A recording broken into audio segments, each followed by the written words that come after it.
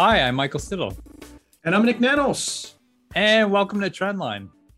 Nick, where are we now in the election? How many days to go? Hey, it's September 1st. What does that mean? According to the Flying Nanos brothers, my sons, we say 19 more sleeps, Dad, till election day. So there you go. How's that? It's now, we're now in September. Oh my gosh, I can't believe it's already September. Sleep, I personally not getting much sleep yet. I have a very young son, Nick, as you know, who's been getting up extremely early, and we record this podcast very early. But you know, I'm energized by the numbers today. I think. Well, hold on a second. What time does he usually wake up? 6, maybe 5 a.m. Oh well, 5 o'clock. Maybe he can help me crunch the numbers because all the pollsters are up at 4:50, checking all the numbers and doing stuff. So. I don't know how mathematically inclined your son is, but it's always good to have another set of eyes on that. How's that? We're working on the first 3 numbers so far, 1, 2, and 3. and also that's really early. I will not complain anymore, Nick, because you're getting up much earlier than I am. So much appreciated. So yeah, let's look at the daily numbers. Well, you know, in the latest CTV Globe Nanos tracking conducted last night, we have the Conservatives at 33.7, Liberals 31.0, NDP 20.3, Bloc 6.8, People's Party 4.1, Green Party 3.5. And I'll tell you, Michael, last night was not a good night for the Liberals. You can see compared to the yesterday's tracking had basically a dead heat. Now we have a little bit of a mini advantage or a smidgen of an advantage. For the Conservatives, still a tight race, but yesterday not a great night for the Liberals in the nightly tracking. Wow, still too early to call any trend here, but that's a bit of a drop there. Nick, how about the preferred PM numbers? Well, on the preferred PM numbers, it's getting even tighter. The numbers that were completed last night has Justin Trudeau as preferred Prime Minister of 29.2%, nipping on his heels. O'Toole 28.4, so less than 1 percentage point between the two frontrunners. Jagmeet Singh at 19.2, people that don't know at 13.2, and then I'll just say the rest who are not even within striking distance. So the interesting thing here is that, you know, for Erin O'Toole, he's still been able to maintain his gains compared to August the 12th, where he was only at 18%, so his 10-point pickup. And Justin Trudeau about 6 points lower than he was on August the 12th. And a tight coin toss on the preferred Prime Minister front. So, you know, we're in September now, but at the very end of August, last night, August 31st, we got kind of an economic bombshell dropped on the campaign. The GDP results came out, and for the first time since our economy started recovering, we took a hit on our GDP. That's big news for the campaign. Oh, absolutely. You know, the thing is the news yesterday that the economy had shrank is not good, would not be good for any incumbent government. The last thing that you want is for the numbers to come out and to suggest that the economy is shrinking. And you know what, Michael, we've talked in past podcasts about why the Liberals probably wanted an election at this particular point in time. They wanted it because they wanted to run on their pandemic. They wanted to hope that there was a vaccine halo, and they wanted to get ahead of the potential bad news from the disruption and the adjustment that will take place in the economy. Mm-hmm. So this GDP number is bad for the Liberals. It undermines one of the key pillars that they were hoping would be in place.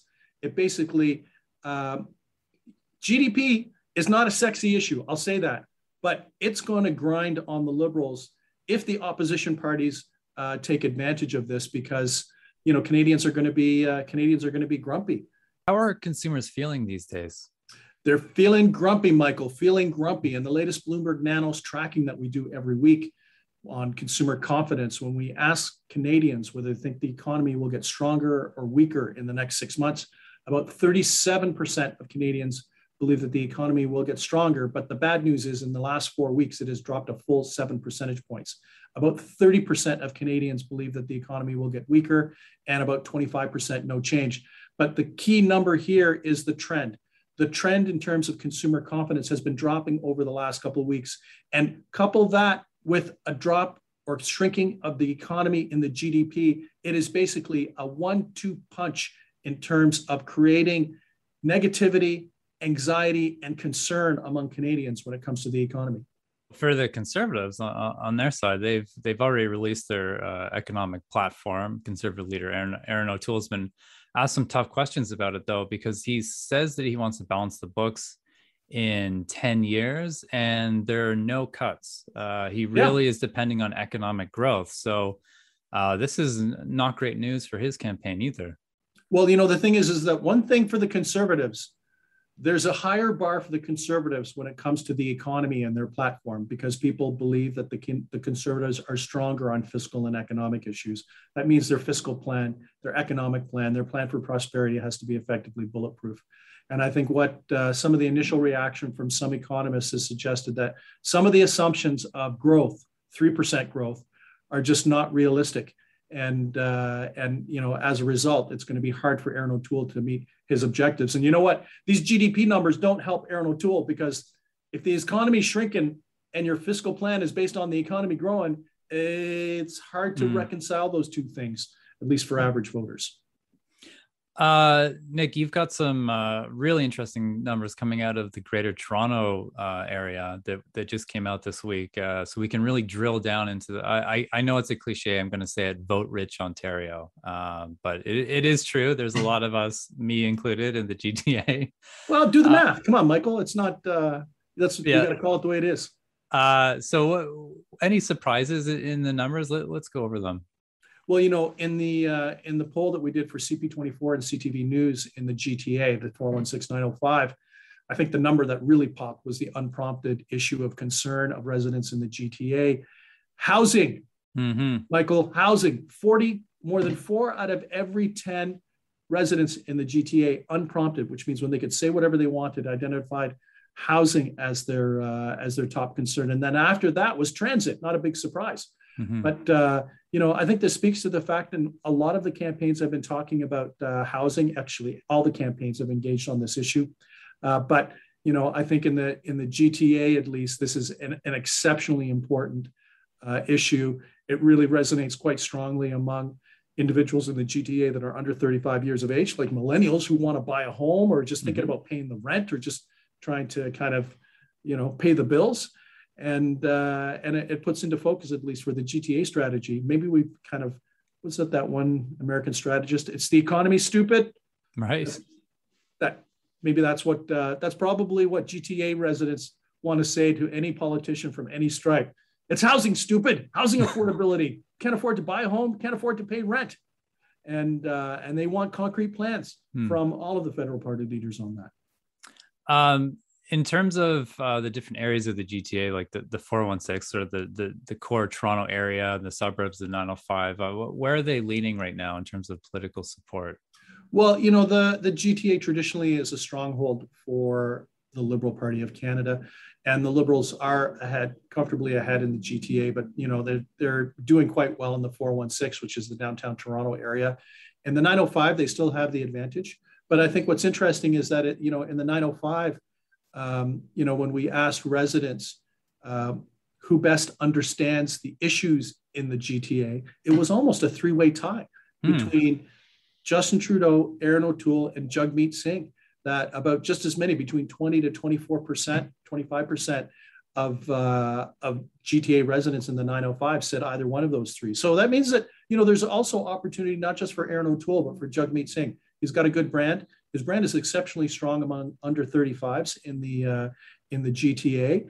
And if he can get young people to get out and vote, could be a bit of a game changer for him. Yeah, and all parties, as you say, are really pushing forward on housing. They're all really going after that concern that GTA voters have. I noticed in your numbers too, Green Party leader Annamie Paul, who's running in a Toronto riding. Her party's numbers are fairly low in the GTA, which surprised me. Yeah, I think this is going to be a very tough campaign for the Green Party. And let's face it, the last couple of elections for the Greens actually haven't been too bad. They won 3 seats in the last federal election, and Elizabeth May has helped put the Green Party on the agenda. She effectively participated in all the leaders' debates. Still about 3 out of every 10 Canadians on any given day would be open to voting for the Green Party, and that this was almost their moment in time. And then they messed it up themselves between squabbles and conflict between the Green Governing Council and Annamie Paul, the leader, where they've basically, I don't even know how to describe it, but they've basically taken away resources from the leader in order for the leader to wage a national campaign.